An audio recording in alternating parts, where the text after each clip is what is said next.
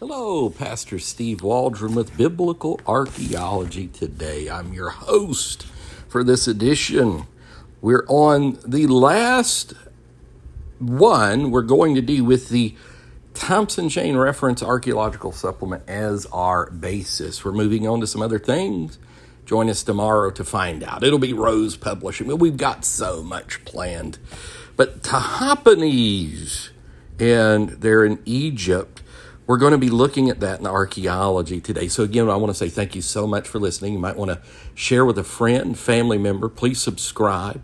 And let's get started. It's page 1792 of the Thompson Chain Reference Bible, 5th edition, large print. Tahpanhes, now called Tel Defna, lies in the Egyptian delta near Lake Manzala, 9 miles west of the Suez Canal.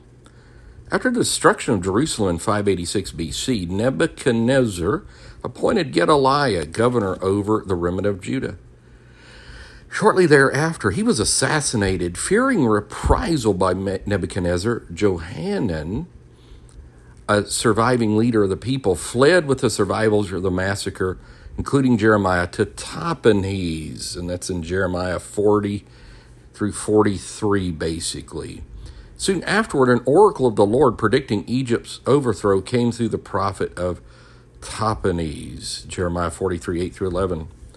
Critical scholars long denied that this prophecy of Jeremiah and similar ones pronounced by the prophet Ezekiel in Ezekiel chapters 29 and 30 were ever fulfilled. But I'm sure they're proven wrong. Since no secular historical records of an invasion of Egypt by Nebuchadnezzar were known, the situation changed with the discovery of a fragmentary cuneiform tablet now in the British Museum, as so much of biblical archaeology is, which states that Nebuchadnezzar indeed carried out a military campaign against Egypt in the 37th year of his reign, 568 BC. That is monumental. Although the greater part of the tablet is lost, and thus the record of the outcome of this campaign, there can be no doubt that Nebuchadnezzar's military venture was successful, fulfilling the prophet's predictions, and it was very specific predictions. Tahpanhes also played a role in Jeremiah's prophecy, which excavated by Flinders Petrie, that's Sir Flinders Petrie, great Egyptologist, in 1886, in the mound called by the local Arabs the Palace of the Jew's Daughter. Flinders Petrie discovered a platform complex in front of the ruins of a large garrison-like castle, which he took to be the ruins of Pharaoh's house.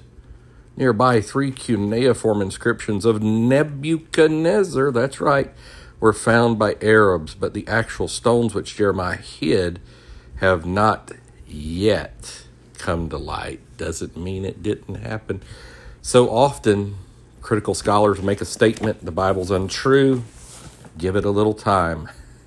So often, discoveries confirm the Bible. That's been my experience. It's one reason I believe the Bible 100%. I accept it with evidentiary faith. It's just got all the evidence. We want to say again, thank you so much for listening. Join us at New Life of Albany, Georgia on Facebook and YouTube. Hope to see you there. If you'd like to contribute with your prayers, please. And financially, want to reach the world with the gospel, newlifeofalbany.com or tithe.ly under New Life of Albany, Georgia. God bless you. Please share with your friends, family, subscribe, and give us a 5-star review. We'll talk with you later. Hope to see you again tomorrow. God bless. Bye-bye.